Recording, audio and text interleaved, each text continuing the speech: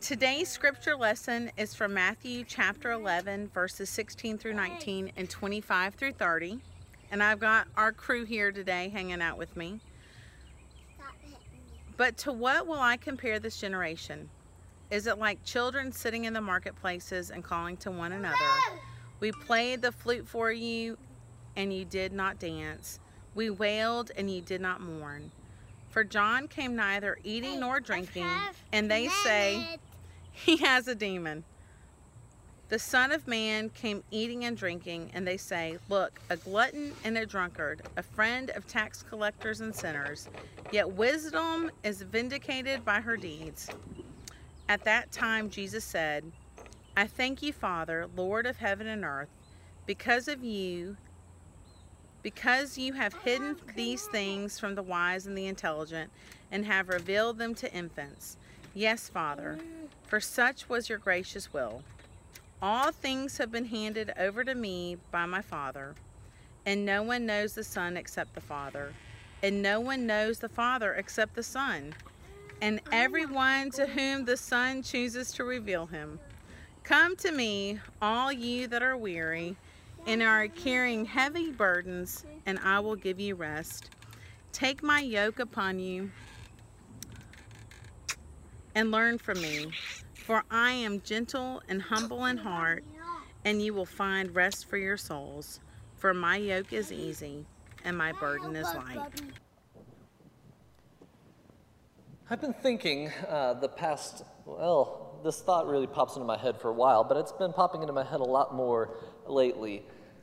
Do we truly know what it means to live for Christ? And here's what I mean by that. It's really sparked by the beginning of our passage today, where Jesus kind of calls the people out a little bit. Because living for Christ, it was never something that was meant to be easy. It was never something that was meant to be comfortable. If you look at the disciples and all that they went through, it's not a simple calling. If you look at the early church and the church in much of its formation, it wasn't something that was meant to be really a life of comfort and ease. If you look at the church and where it's growing in the world today, it's growing in places where there's persecution and hatred. And so do we truly know what it means to live for Christ? Because if we do, I feel like we would be made uncomfortable by it. I feel like we might even start to question our own lifestyles by it. Because you see, something I've noticed in our polarizing society right now, where we have these what seems like two ends of a spectrum fighting against each other over every single issue under the sun. What I've come to realize during this time is that we as a society are prone to call people out for living in a way that we might feel uncomfortable by.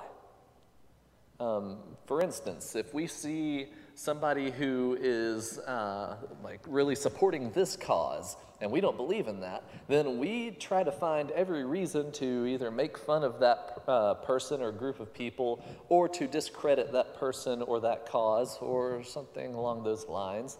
Likewise, if we see somebody supporting this political figure, then we kind of tend to do the same. We call people out for living in a way that makes us uncomfortable.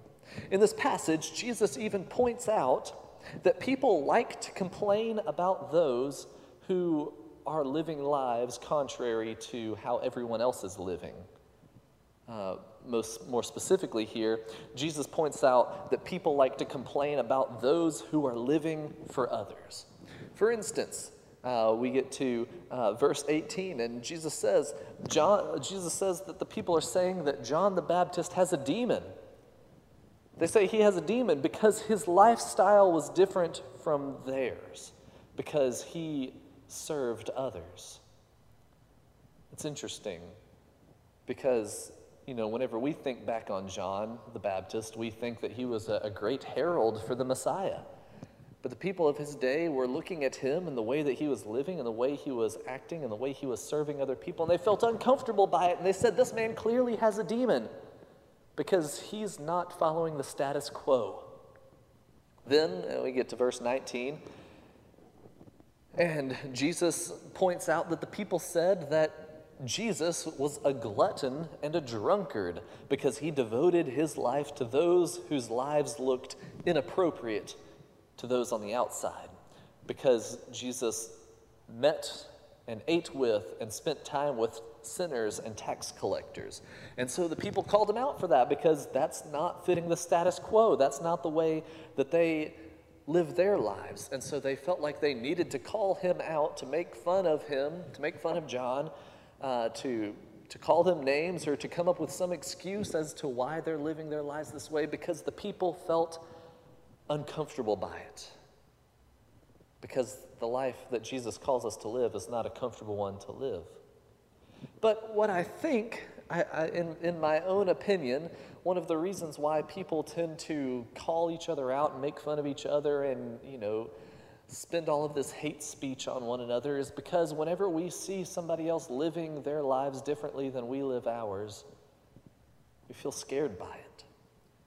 We feel like we need to ask, should we be living our lives that way? Or is the way we're living our lives the right way? And we feel confused because we like for things to be black and white. We like for things to be, yes, you should do this, and no, you shouldn't do this. But the world isn't so simple. Our society is not so simple. And so whenever we think about whether or not we truly know what it means to live for Christ, something we have to recognize is that to follow Christ often looks contrary to the path that our society is on. And that's not an easy thing to digest. But to follow Christ has always been contrary to the way of the world. The only problem is the way of the world is a lot easier. The path that Christ is on, well, it's rocky terrain. And so we need to consider which path we'll take. Because you see, the American dream, and I'm using American society because that's the society we live in, the society we're most accustomed to. The American dream often involves acquiring wealth, making as much money as possible, finding a career that will grant us enough money to be able to sustain a lifestyle that we want, and then maybe a little bit of cushion for some comfort and maybe something to buy me a boat. But Jesus said, give all you have to the poor. And that's contrary to what society has been telling us. And it's a lot easier to have money because if I have money, I can do more with it. But if I give all I have to the poor, then all of a sudden I'm a poor person, and that's difficult. So we make up excuses and we say that, well, Jesus didn't really mean that, or Jesus only meant that to a certain extent, or what have you. We try to explain it away because we're uncomfortable by the lifestyle that Jesus calls us to.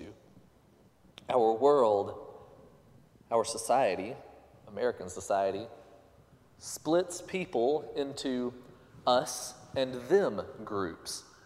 For example, you see this all the time in political debates. We have an election coming up. It's always us and them. They're the Republicans versus the Democrats, the conservatives versus the liberals. And for some reason, we only have two political parties in America, which, by the way, was never the way that our society was meant to be. But it's easier that way, and so we conform with it. And we have an us and them dichotomy in our society that says, those people over there are the worst, we're the best, end of story. And so we come up with a way to explain this away, even though Jesus said, welcome and love all people. Not just those who are in your in-group, not just those who think like you or look like you or act like you or do like you or believe the same things you do, but all people. That's why Jesus ate and spent time with and loved on sinners and tax collectors. It was for all people. But We tend to say, yeah, but those people aren't really following the path of Christ, and so I don't want to get caught up in that, and so I'm going to stick over here with the people that I believe are following the path of Christ, and that way I'm loving the people who love Jesus. And we try to explain away the fact that our society often pulls us away from the path that Christ has asked us to follow. We are taught to seek each other's approval. We are taught that, if we're going to do something, then we need somebody to say, yes, that's the right thing to do.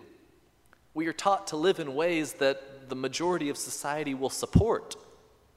We are taught to live in ways that,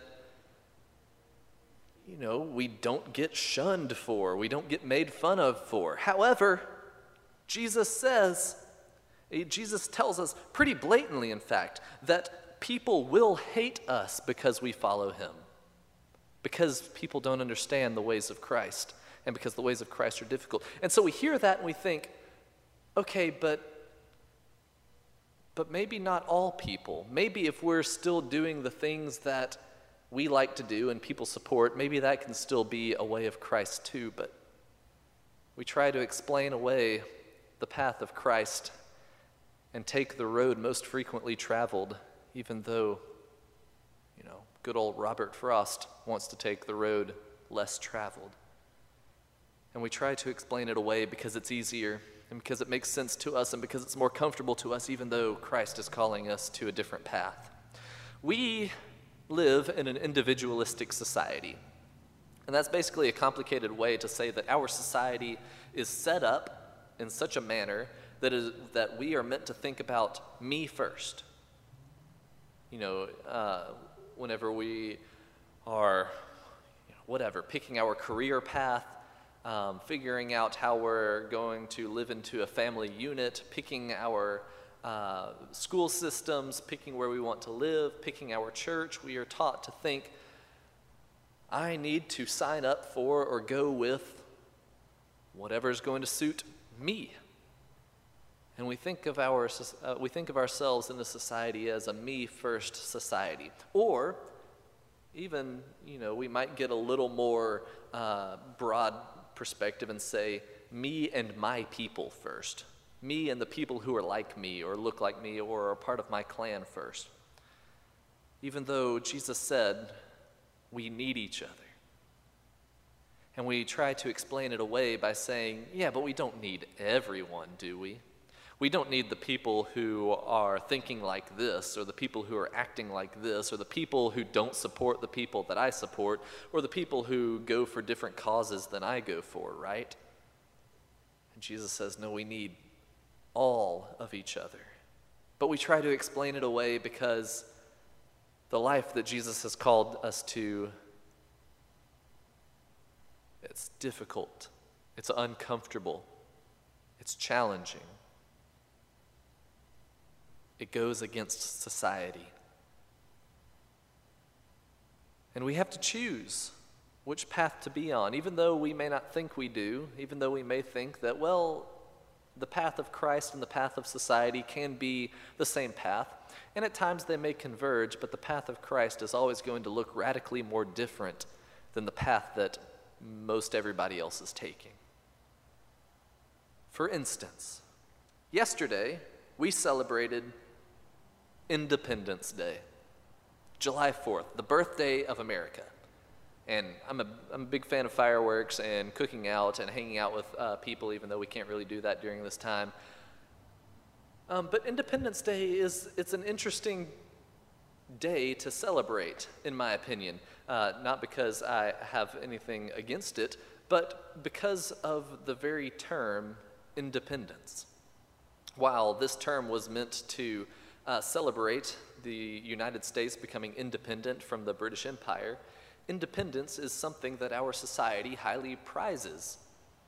People say that you should be an independent person. You should be able to take care of yourself. You should be able to do for yourself and pick yourself up by your bootstraps and take care of yourself because that's what makes you an American.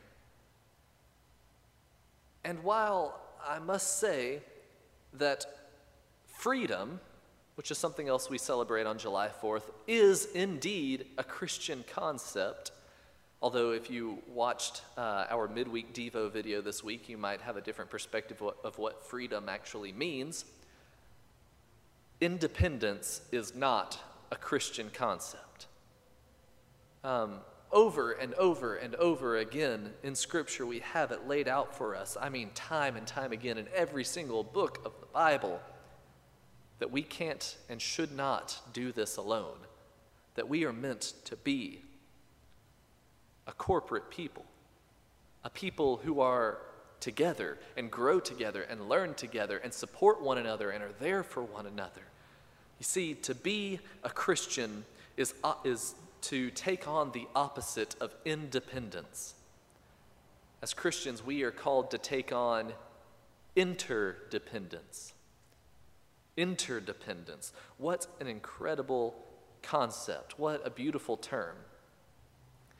Interdependence is not necessarily saying that all of a sudden we kind of crumble into a communistic society or anything that dramatic by any means. Interdependence simply means we need each other. Interdependence simply recognizes that people are the most powerful tool of our society, and through the work of people we can do the most good through our work together, not our work alone, not as independent people, but as interdependent people. And to explain this a little bit more, I love the metaphor and analogy that Jesus uses in our scripture lesson today. So we'll just start from verse 27 on. Jesus says, "All things have been handed over to me by my Father, and no one knows the Son except the Father, and no one knows the Father except the Son, and anyone whom the Son chooses to reveal him." Then he says, "Come to me, all you who are weary and carrying heavy burdens, and I will give you rest. Take my yoke upon you and learn from me. For I am gentle and humble in heart, and you will find rest for your souls. For my yoke is easy and my burden is light." A yoke. Whenever Jesus says, we just need to go ahead and clear the air here. Whenever Jesus says, "Take my yoke upon you," Jesus is not talking about when you crack an egg and there's like this yellow circle thing in the middle of it. Jesus isn't saying, put some egg yolk on your head. This is a completely different kind of yolk, spelled differently, all that kind of stuff. So we're not talking about the egg yolk. Whenever Jesus is saying, "Take my yoke upon you," what he's talking about is a tool that was used, still kind of is used in agricultural societies, and it's basically a piece of wood that you place on the necks and backs of working animals like donkeys or oxen, and you put this wooden piece on their backs of one and another, and it links them together so that they can pull like a plow or something else that might be used in the field a little bit easier, because two doing the work that one normally does becomes a lot easier because they're able to share the load. They're able to take on the burden together. They're able to pull a heavy plow through a field a lot easier because you're using the power of two donkeys rather than one, the power of two oxen rather than one. And so this is the concept that Jesus is talking about, this kind of yoke. Whenever Jesus says, "Take my yoke upon you," he's talking to an agricultural society and says, "Let me share this burden with you. Whatever may be going on for you in your life, whatever may be weighing you down, let's share it together." And this is the concept that the church was meant to adopt and carry moving forward. That people would work together to accomplish a task. Not that any one person would ever be left alone to do it, but that there would always be someone to share it with. Now, an even more beautiful use of the yoke as a tool came whenever farmers recognized that whenever they would get a new animal, like maybe a new animal was born or they bought a new animal to work in the fields, what they found is that animal didn't always really know how things were supposed to work. That donkey, ox, whatever beast of burden you want to put out there, that animal would kind of do its own thing, and it would take a long time to train that animal how to till the field and to do the work it was supposed to do. So what farmers started doing is yoking together, it's a verb form of using yoke, putting together a very experienced animal with a brand new animal. And they would be yoked together because with this board on both of their backs, the new one can't go on its own direction. Instead, it has to stay with the experienced one, the animal who knows what it's doing and how this process is supposed to work.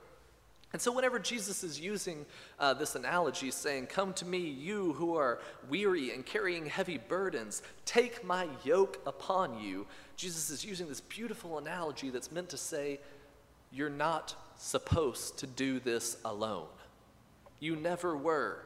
It was never meant to be that humans do anything by themselves. We are a communal organism. We are communal animals. We are meant to live together. Don't believe me? Take a look at every single bit of human society and civilization. From the very beginning of time, people have family units.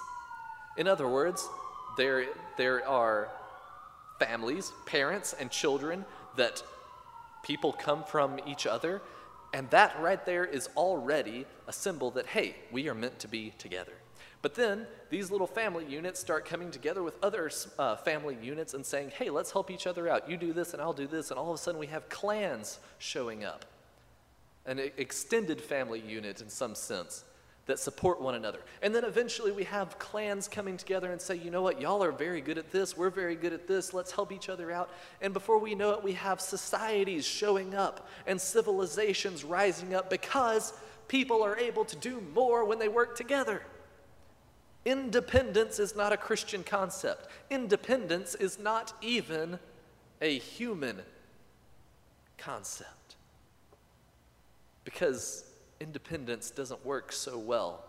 If we try to think that we can do everything on our own, we end up very lonely, very burdened, and realizing we're in over our heads.